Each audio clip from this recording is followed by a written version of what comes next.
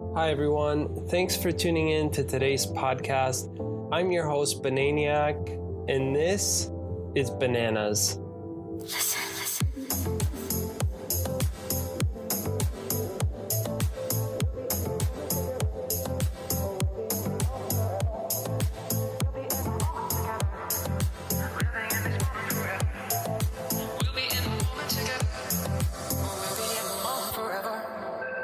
Hey everyone, welcome back to the podcast. Just want to start off by saying thank you to everyone who has been tuning in and supporting the podcast. It's so gratifying that I can help provide you guys with value just through audio.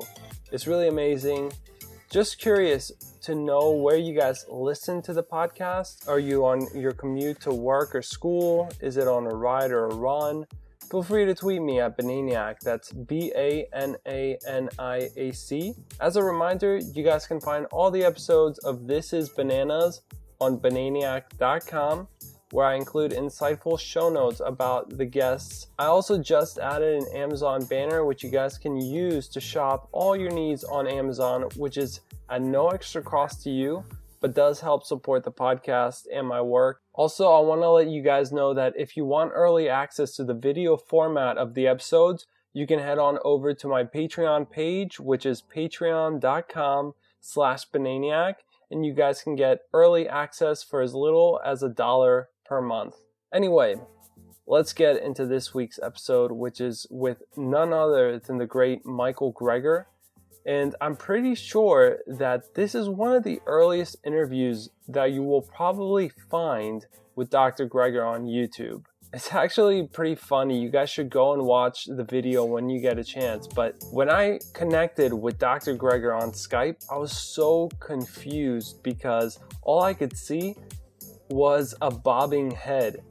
And I had no idea why he was bobbing his head from side to side. And later did I realize that he was on a treadmill, so you can kind of hear it if you listen for it. This interview was done back in October 2013 when he was rocking a beard for all those nutritionfacts.org fans that remember. We actually chatted about some pretty interesting topics, such as whether counting calories is the right way to approaching health problems, if people should eat nuts and vegan meat alternatives, and if raw food diets are healthy. So let's go back in time for this Bananiac classic.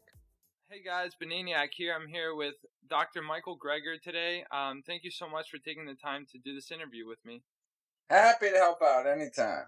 So I have a lot of great questions for you, but before we go into it, I'd just like to go into how you got into the becoming a medical doctor, and if you could kind of tell us a little bit about the work that you do.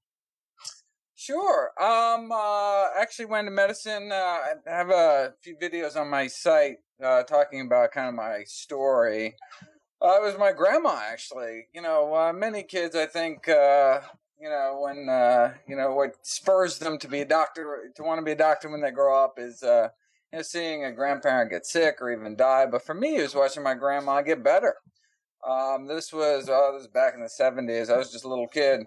But my grandma had end-stage terminal heart disease, already had so many kind of bypass operations, open heart surgeries that basically ran out of plumbing. And so they just sent her home to die, confined to a wheelchair, crushing chest pain. And then she heard about Pritikin, Nathan Pritikin, one of the early lifestyle medicine pioneers who had opened a clinic in California and who was taking the kind of death's door people, people that had no other options.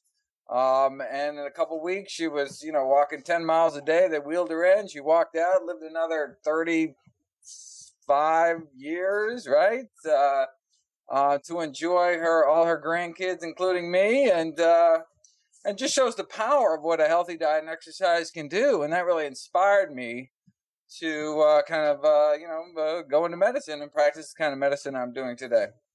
Wow. That's amazing. You said 30, 35-ish years about it. Let me see. She was 65, so 96 or 31 years. She died in 96. She didn't have many days left.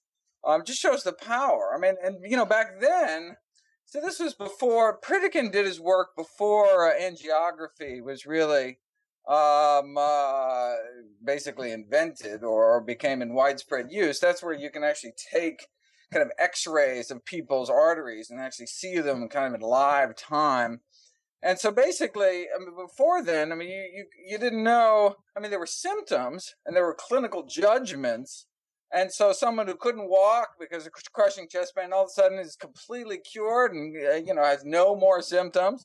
I mean, that's like, it's like a hands-on miracle, right? A laying the hands-on miracle. But it was not satisfying to the medical community because they wanted kind of proof in black and white. Maybe you just said you had crushing chest pain before, and there's no objective evidence. But then, so that's why, even though Pritikin had been reversing heart disease by the thousands with a healthy plant-based diet and lifestyle, before Dr. Dean Ornish came along, when he published in 1990 in The Lancet, probably the most prestigious medical journal on the planet, angiographic evidence of reversal, opening up arteries. You can see it in black and white, opening up arteries without drugs, without surgery, just with a healthy plant-based diet and other lifestyle changes like exercise. Reversing our number one killer. I mean, that was, what else did the world need? Of course, that was decades ago, and people continue to die by the hundreds of thousands of this preventable, treatable, reversible disease, and that's why I do what I do.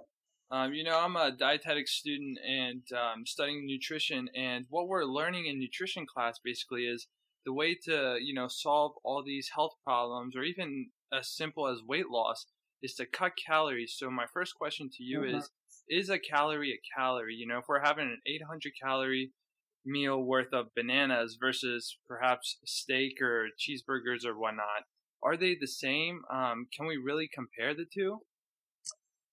Not only, of course, a calorie is not a calorie. In terms of weight loss, first of all, that is kind of the standard recommendation, right? You go on a calorie-cutting diet. Portion control, you eat the same crap, but just less crap, and then you lose weight. But so in the short term, that works, right? In the short term, there's all sorts of ways you can get people to lose weight. Tuberculosis, a cocaine habit, AIDS, chemotherapy, lots of ways to lose weight. There's healthy ways, unhealthy ways. Then there are sustainable ways and unsustainable ways. In the short term, you can lock someone in a closet, they'll lose weight. They, get the calorie, deprived.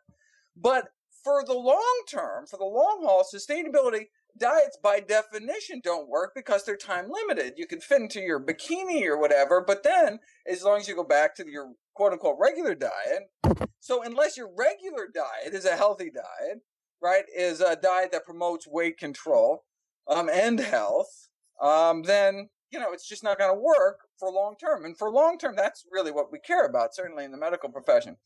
And portion control just doesn't work. We have this incredible evolutionary drive. That's like, why abstinence programs don't work to prevent teen pregnancy, because we have this incredible biological drive to eat, to drink, to, do all the other things that perpetuate our species. And, it's just, so it works short term, right? But the long term one really needs to figure a way to eat fewer calories, but not feel hungry, not feel restricted. And how you do that is by eating calorie dilute foods, meaning for the same volume, for the same weight, for the same stomach capacity, you get more nutrition and fewer calories. And how do you do that? Well, whole plant foods are the way to do it. They have fiber, has 0 calories, so all of a sudden you have this bulk, you got no calories at all. Plant foods tend to have a lot of water in them. Again, calorie free, but actually bulks up. When you dry a banana, it shrivels into this teeny little, that's because 90% of the banana was water. But to your stomach, you get filled up regardless of what's in there.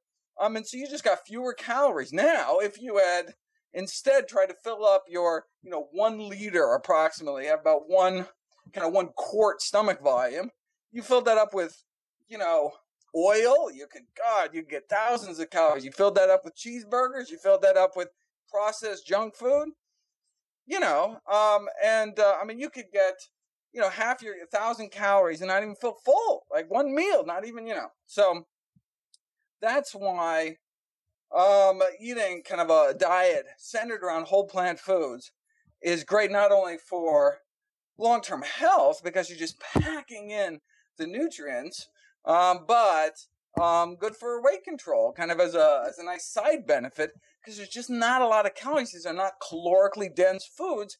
In fact, one thing you do find when people switch over, some people feel kind of a loss of energy when switching over to a healthy plant-based diet. And I have to say, well, okay, what are you eating? And they're used to eating the same volume of food. Like they look down at their plate and like, this is what food is. This is what lunch is. This much food, right? They visualize it. But then you do a little calorie count. It's like, oh my God, you're not eating anything. You're on literally a starvation diet. And people have to know you have to eat more, right?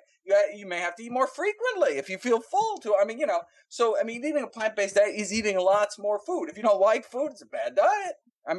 Because you really have to keep up, or you have to eat really calorically dense foods like, trail mix and smoothies and really ways to pack in calories. Because otherwise you have to eat a lot. And so then they're literally like calorie deficient, energy deficient. So no wonder they don't have the energy. So I say eat more, and then of course they feel fantastic. But that's a critical thing in making that transition. If you go from a crappy diet to a really healthy diet, you need to eat more food. I heard Dr. John McDougall say the fat you eat is the fat you wear, and so their diet before would be calorically dense just because it has more fat naturally. So I'm wondering, instead of maybe reducing the amount of calories, just replacing them with healthy food groups such as legumes, whole grains, fruits, and vegetables.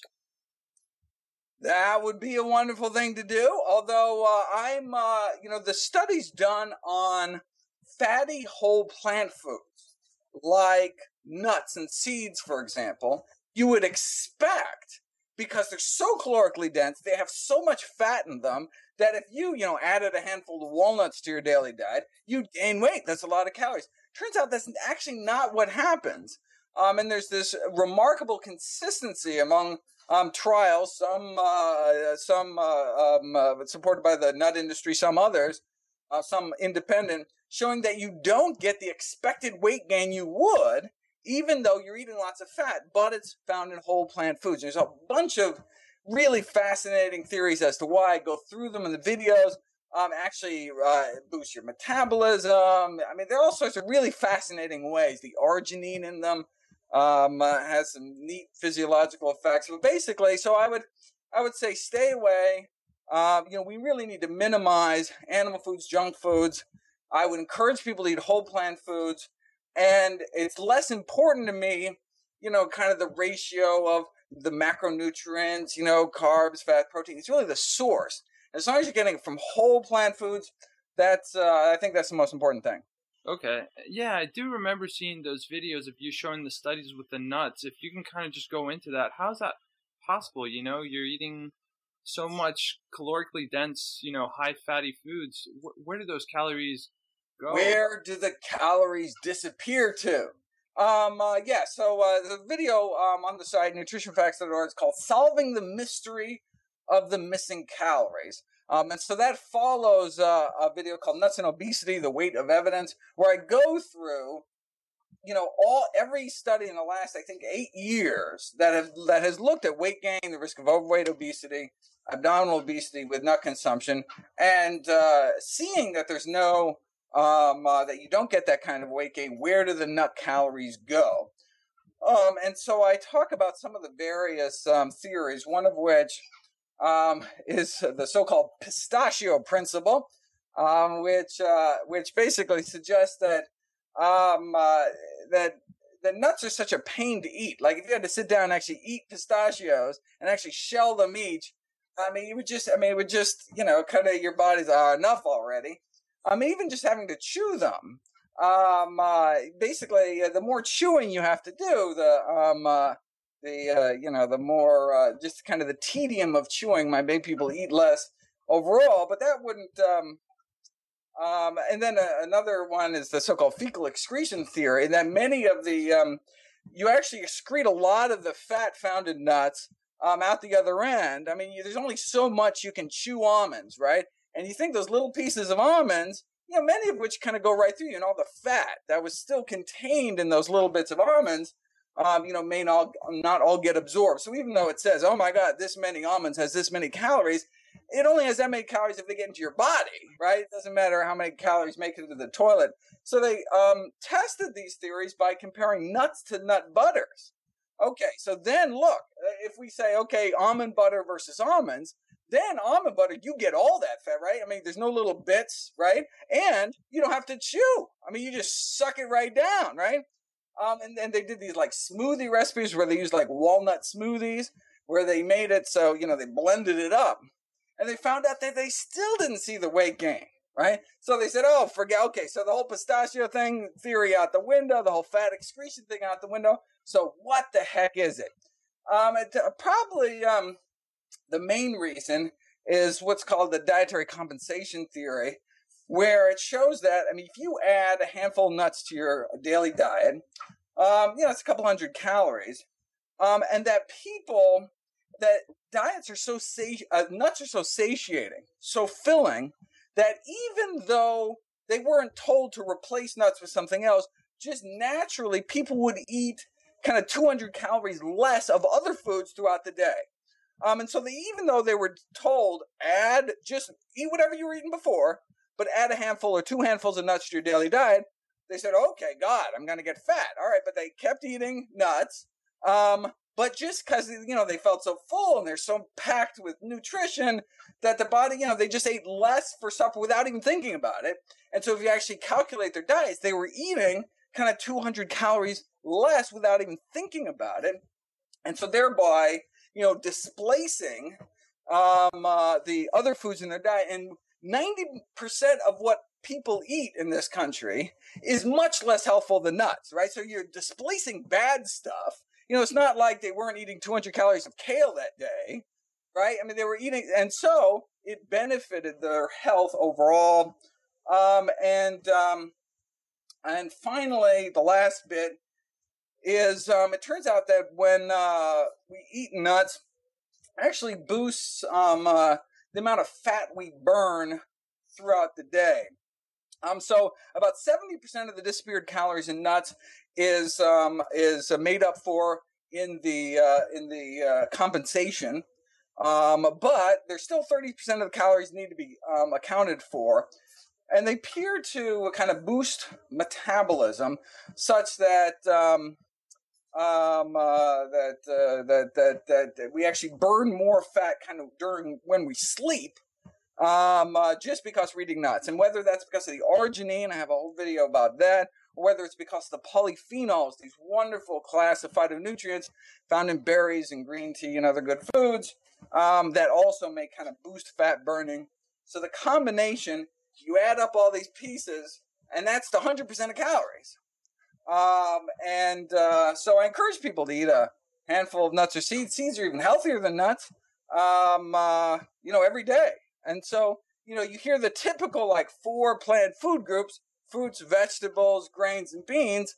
Whoa, what happened to nuts and seeds? What happened to mushrooms? Where do mushrooms fit in? What about herbs and spices? So all sorts of other things. Basically, if it grew out of the ground, eat it. So I do encourage people to transition to a whole food plant-based diet, but how about those people who say want to be vegan but still want to eat meat? Can we recommend these fake meats out there? I've heard Dr. McDougall say that these isolated proteins can even promote insulin-like growth factor 1 in the body. Is that safe to promote those types of foods to people that are transitioning? Well, it's important not to let the perfect be the enemy of the good. In other words, it's like, you don't want to have this, you either eat the standard American diet or you eat this perfect whole food, or you're having a kale salad for lunch. You tell that to people, right? And it's just people are going to glaze over and think you're crazy, right?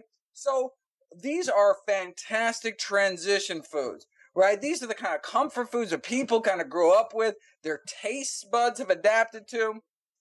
So I think it's great for people to be able to move on to these foods and be like, hey, I can eat like I ate before, but all of a sudden my diet has 0 cholesterol, which is only found essentially in animal foods, no saturated animal fat, much healthier, Now, is it healthy as broccoli? No, no one's saying it's healthy as broccoli, but it's a tremendous step. I mean, imagine if we did that. I have a lot of videos on the site showing remarkable effects of even, cutting down saturated fat 15%, like practicing meatless Mondays, right? I mean, so that's all they're doing. It's one day of the week, and you can see remarkable benefits. It's not black and white.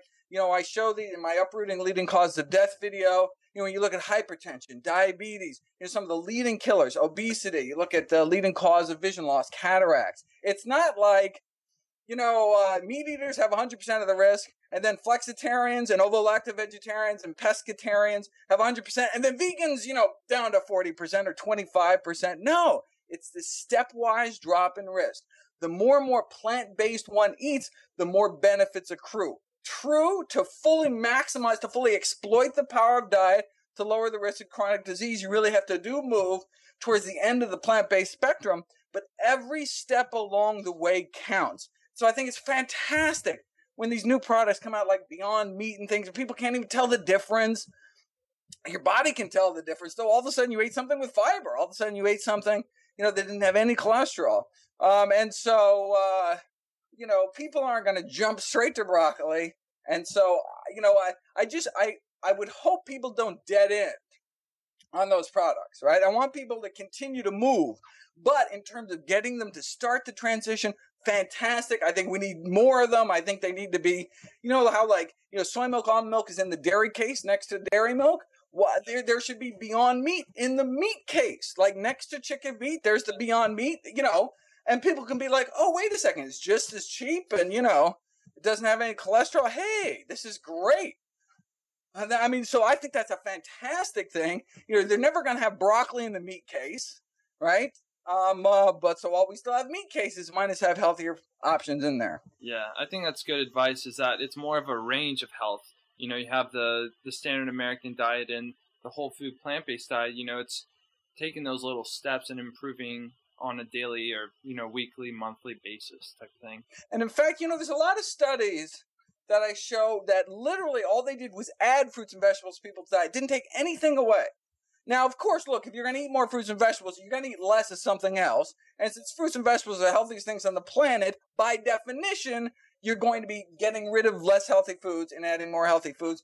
But some of these remarkable studies, like an improvement in lung function in people with emphysema, was just adding some fruits and vegetables. The dramatic boost in immunity seen in older men and women in response to pneumonia.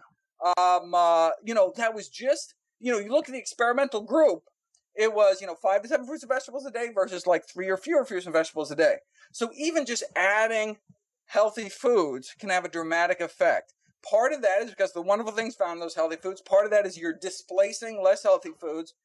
But, I kind of like that just psychologically as a physician. When I tell people to add healthy foods, people don't feel deprived, right? If I said, okay, you got to not smoke, you got to quit smoking, you got to stop eating cheeseburgers, okay. But instead, if I say, hey, I want you to eat, a salad this big, right? Every day, right? If you eat a salad that big, by definition, you're just not going to have room for some of this other stuff, right? And so we start, okay, salad every day. And then we add some more, okay, I want you to eat a sweet potato. All right, now I want you to eat, and by the end of the month, they're like, I don't got room for the crap, right? And little do they know, I just transitioned them to a plant-based whole food diet, and, they don't feel, in fact, not only do they not feel deprived, they're like, oh, no more food, oh, my God, right?